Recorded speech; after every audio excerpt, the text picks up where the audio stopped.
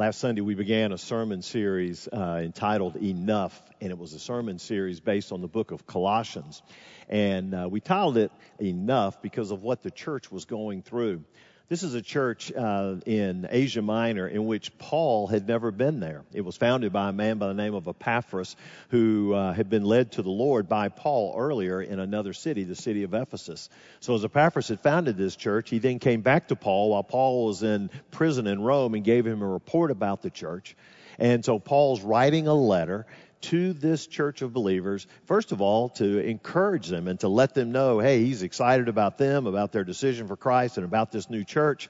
But then also he's dealing with a problem that's happening in that church. There's a heresy that's beginning to build up and causing some difficulty there. It's best phrased as a syncretistic movement. Now, when you talk about syncretism, what that means is you mix a lot of different elements. So if you had a belief structure here and you put some other elements together with it, it turns out that it changes what that belief structure is. And so for them, there were a number of things that were coming in. They had the basic gospel of Jesus Christ, but then they were adding some Jewish elements of ritualism, legalism, certain days they need to recognize. And then there was also a pagan element of where they were introducing superstitions and astrology and magic and some esoteric knowledge. And you poured all those together, and there was enough Christianity within it that they then presented it as, hey, this is the best gospel. But it was not a true gospel. It was a teaching in which Jesus had a place, but he didn't have a supreme place. It was a teaching in which they didn't deny Jesus, they just dethroned him.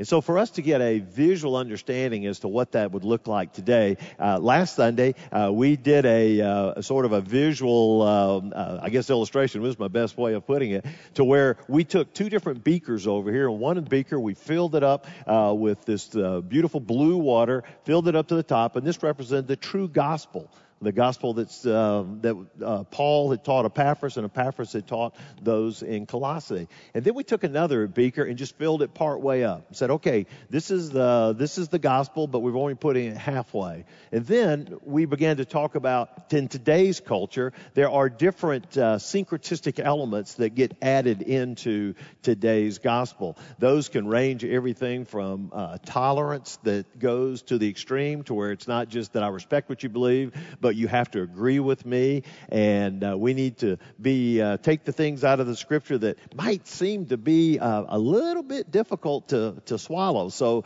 let's take out the thing that Jesus is the only way, or let's take out the fact that we could spend eternity separated from God. And so we need to pour in some of those beliefs. And then secondly, we also begin to add in some prosperity gospel, that God wants you to be rich and never to get sick. And then at the same time, we could add in some things, some me things. It's all about me, and that God just wants me to be happy, and that sounds good. And then some even go so far as to say God's got a favorite political party, or God's got a favorite political news channel, or God's even got a favorite football team. And we take all that and we pour it in. Well, when you begin to pour that in, you'll see that there's a discoloration. And then at the end, what you come up with is something that looks entirely different. And so if this is true Christianity, this is Christianity with all the syncretistic elements in there. It is not the true gospel. This is the true gospel. And what Paul is saying is that this true gospel is enough. And so in the first message that we preached last Sunday, in verses 1 through 8, it was Paul talking about the message of that gospel and what the true gospel was about. And in verses 9 through 14 that we'll talk about today is Paul's prayer to the church at Colossae. And so I hope you have your Bibles open, and I'd like you to open it to the first chapter of Colossians. And we'll take a look at verses 9 through 14. Verses 9 through 14. And so Paul says, "And so from the day we heard, we have not ceased to pray for you, asking that you may be filled with the knowledge of his will and all spiritual wisdom and understanding, so as to walk in a manner worthy of the Lord, fully pleasing to him, bearing fruit in every good work and increasing in the knowledge of God." And as he has hit this part here, he then moves into a second portion of his prayer in verse 11. And he says, may you be strengthened with all power according to his glorious might for all endurance and patience with joy, giving thanks to the Father who has qualified you to share in the inheritance of the saints in light. He has delivered us from the domain of darkness, transferred us to the kingdom of his beloved Son, in whom we have redemption, the forgiveness of sins. And so this is a really a weighty prayer as to what he is praying for this church. And I want you to keep this in mind. Paul has been a believer for almost 30 years. So if you put ourselves in the place of these Colossians, we're new believers, and the Apostle Paul, who is a mature believer, is writing a letter to us, and in this particular point, he is praying for us. And so I want to dig in to what his prayer is all about. And it relates to us and everything that we can do in our Christian walk. And so there's three main breakdowns in this prayer. And the first thing is this, and that is to embrace your purpose. To embrace your purpose. Well, Paul, when he prays this prayer, he begins to give them an incredible purpose that they have. Now, whenever you receive Christ as your Savior, the Bible says that you're born again. You become a new creation. So you're a new creation. You're a new person. That also means that you have a new purpose in life. And Paul lays it out. Look at the very first thing he says. You are to be filled with the knowledge of God's will. That means you are to know God's will. And so as he's leading these people, he said, I'm praying that you'll be filled to the fullest. You'll be filled to the fullest of knowing what God's will is. And once I understand what God's will is for my life and comprehend that, then that helps me go in the right direction.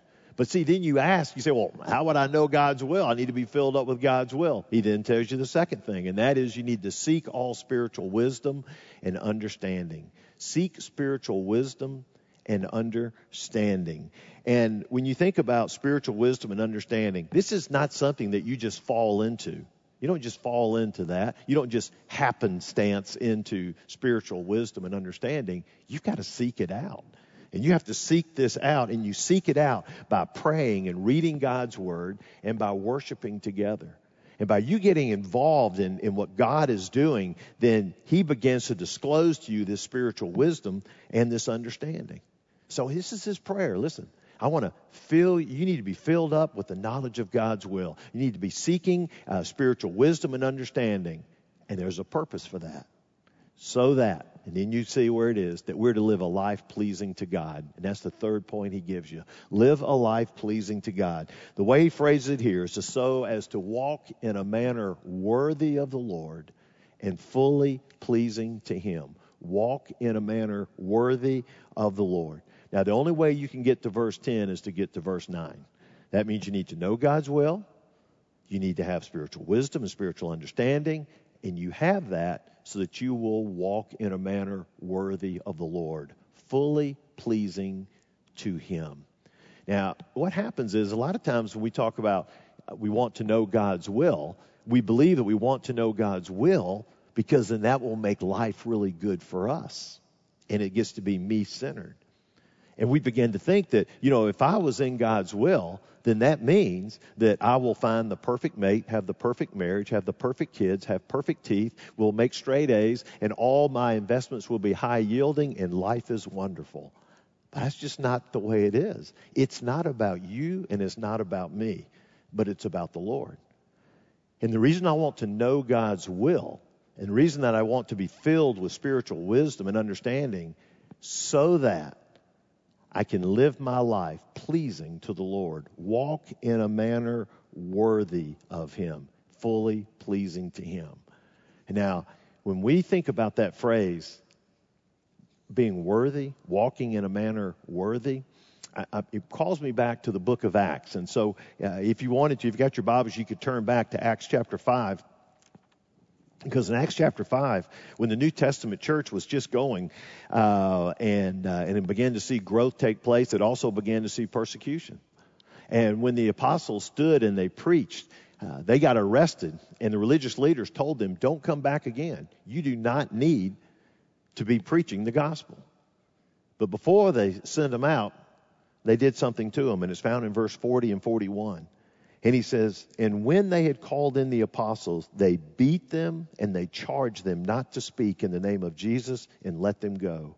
And then they left the presence of the council, rejoicing that they were counted worthy to suffer dishonor for the name. They were worthy to suffer dishonor for the name. This passage says that we need to walk in a manner worthy of the Lord. And that walking worthy of the Lord may mean persecution. It may mean we experience suffering.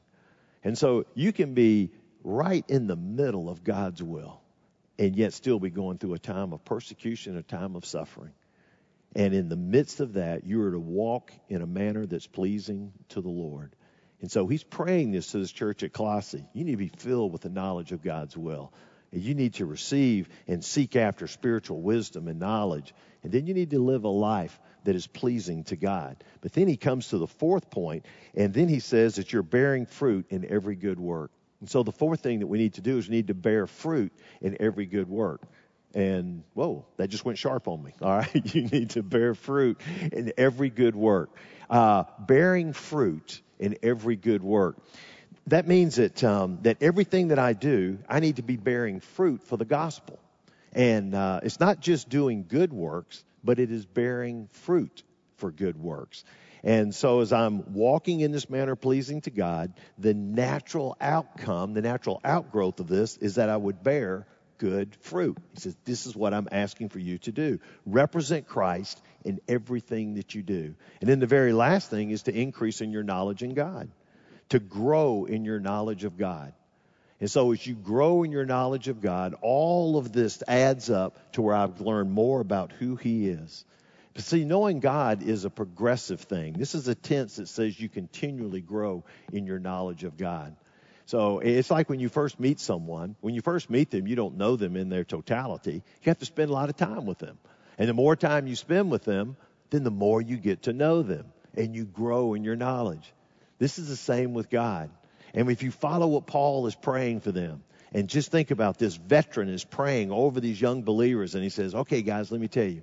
You need to be filled to the knowledge of God's will. And to do this, you need to seek wisdom, spiritual wisdom, and understanding. And when you do that, you will begin to live a life that is worthy of God, that is fully pleasing to him. And when you're living a life that's pleasing to him, you begin to bear fruit in every good work that you do. And in the midst of doing all those good works, then you're going to increase in the knowledge of God. And as I'm more obedient to him, I also discover that I'm learning more about who he is, learning about his character, and learning about the content of who he is. So what the first thing that we need to do, we need to embrace our purpose. And this is our purpose in verses 9 and 10. But then the second part of his prayer, he says, is we need to lean into the power of God. You need to lean into the power of God. Verse 11 says, may you be strengthened with all power according to his glorious might, for all endurance and patience with joy. May you be strengthened in power. That word strength is the same word that's in Philippians 4:13. When he says, I can do all things through Christ who gives me strength. I can do everything because of the strength I get through Christ. And the prayer for Paul is, I'm praying that you'll be strengthened with all power through his glorious might. The same power that created the universe, the same power that raised Jesus from the dead, is the same power that God has for you. Because when I go back to the first part, I've got to live a life that is pleasing to God. How do I do that? He says, I will strengthen you with all power. I pray that God would strengthen you with all his power. And then he throws in three things that we rely on his power. The first one is endurance, and then the second one is patience. He says endurance and patience. And I would think that if we took a poll out there for those that are watching this right now, and said, what are some of the most difficult things you deal with or the struggles you have, I think most of us would have these two listed somewhere, at least in our top 5. Because there's such when things start getting negative, it's so easy to say, I just want to quit. I just want to throw in the towel. I want to give up. And he says, listen, you can be strengthened by the power of God to have endurance, to don't give up. And then patience, yikes. We have less and less patience. We can get things quicker today than we can have ever been able to get them before. And because of that, I think it's made it even more difficult for us to be patient. I was thinking this week about this patience. Today, if you just remembered that all of a sudden, oh gosh, I've got to do a report on the American Revolution. I got to get it turned in tomorrow. You can just go on your phone or go on your computer and go to Wikipedia, pick up some stuff on the American Revolution, cut and paste, put a report together, format a document, print it out, and you're done. Back in my day when I was growing up, if I found out at the last minute that I had to do a report on the American Revolution, I'd have to wait till my mom got back in town from grocery shopping, get in the car with her, drive to the library, go to a library, go find a book. I could check out a book, but if it was an encyclopedia, I couldn't check it out. I'd have to find a Xerox machine to Xerox copies of those pages and then carry all that back home and then hand write that note, because we didn't really have typewriters back in around the high school days where I could type up a report and had to hand write that whole thing. And then, whew. But see, today we can get things so much quicker. And since we can get things so much quicker, then it just seems like if we have to wait, it just stretches our patience. And see, he knows us. And he knows that we have a tendency to want to quit. We have a tendency of wanting to get impatient. And he says, God gives us the power to do that. But I love what he added in here. He added the word joy. He says endurance and patience with joy. Now, I've met a lot of people that have endurance and patience, but they ain't got a lick of joy. I mean, they got that old sour face, and they're mad, and they're upset, and they're always complaining, and it's the woe is me, and feel sorry for me, what I'm going through. That's not what Paul said at all. He said, you got to have endurance, you got to have patience with joy. And he's writing from prison, folks. He's writing from prison. And he could have easily said, hey, endure like I'm enduring. Hopefully you have patience like me, and I'm as miserable as can be. He says, no, with joy. So in patience and endurance, and you do this with joy. And the only way you get that is through the power of God. And that's what he's prayed for them. He says you need to lean in to the power of God. Lean in to his power. I remember many, many years ago hearing a story that was always used for sermon illustrations is how a man had ordered a car from England, and it was a real expensive, fancy car. And when the car was getting ready to come, he had some questions about it, and so they sent him all these specifications. But he wanted to know. He says, "How much power does it have? How much power does this car have?" And so he went to the engineers, and they gave all these definitions and worked out all these different equations, sent it back to him. And he said, no, I just need to know. I said, give me, how much power does this car have? And they kept sending it up the line of people answering his question. Never really gave him the answer he needed until he finally got to the top of the organization. When he got to the top of the organization and the question came to him, he sent him a response back. And he sent the response back, and it was one word: enough. That's all you need to know. You got enough power. And when we look over here and say, well, how much power does God have to strengthen me, to give me endurance and patience, and to do this with joy? What he says is enough. And this is what the Apostle Paul is saying in the whole book of Colossians. Listen, the power of God, same power that created the universe, same power that raised Jesus from the dead, it is enough for whatever you need and for whatever situation you're in. So as you begin to walk through life, you need to embrace your purpose, understanding the will of God, understand what that is, live pleasing to him, and begin to increase your knowledge of God. And then you lean in on the power of God, because you cannot do this on your own strength. It is only through the power of God that you can do this. And when you lean in on his power, he'll give you endurance, he'll help you with your patience, and he'll do it all with joy. But then the very last thing is to express thanks to God for his provisions. Express thanks to God for his provisions. In verse 12 through 14, he says, you do all of this giving thanks to the Father who has qualified you to share in the inheritance of the saints in light. Now, we express thanks to God. Look what he has provided. I mean, verses 12, 13, and 14. This is just incredible what God's done for us. Look at verse 12. Very first thing he says, he has qualified you for an eternal inheritance. He has qualified you for an eternal inheritance. And if that came up on the screen, it would really be incredible there. Look at that. It does. Qualified you for an eternal inheritance. And so when you think qualified, it means I'm not able to get an eternal inheritance because I've not done what is necessary to do that. God's done it for you. He's qualified you for an eternal inheritance. And so when we step out of this world, we step into eternity, God's already done the work for you. And if we've accepted his gift, we're there. He says, I've qualified you for that eternal inheritance. It's not based on human effort. It's not based on merit, but it's strictly based on what we've done with his son, Jesus Christ. So that was the first. Number two, it says he delivered you from the tyranny of darkness. He says he has delivered us from the domain of darkness. And so this tyranny of darkness that we're in, all of us have sinned, and because we've sinned, we've been separated from God. And since we're separated from God, we are living in a tyranny of darkness to where the evil forces of the world are the things that help drive our lives, and they have a control over us. And there is no escape from that world except what God can do. And what God did, he says he delivered you from that tyranny. He took you out of that and he delivered you. But you see, just being delivered from something is not all you need. You need to be transferred to something. And that was the third point, because he says he then transferred us to the kingdom of his beloved son. He transferred you to the rule of Christ. That word transferred is also translated reestablished. He is reestablished. I just love that. I was over here in darkness, and then God came. He delivered me out of that, and he placed me over here. And when he placed me over here, he reestablished me in a new domain. And it's in the realm of his son. That means the reign and the rule of Jesus Christ. And this is what God has done for us. So he's given us this eternal inheritance. He's delivered me from the tyranny. He's placed me over here, transferred me to where I can be in the reign and rule of his son.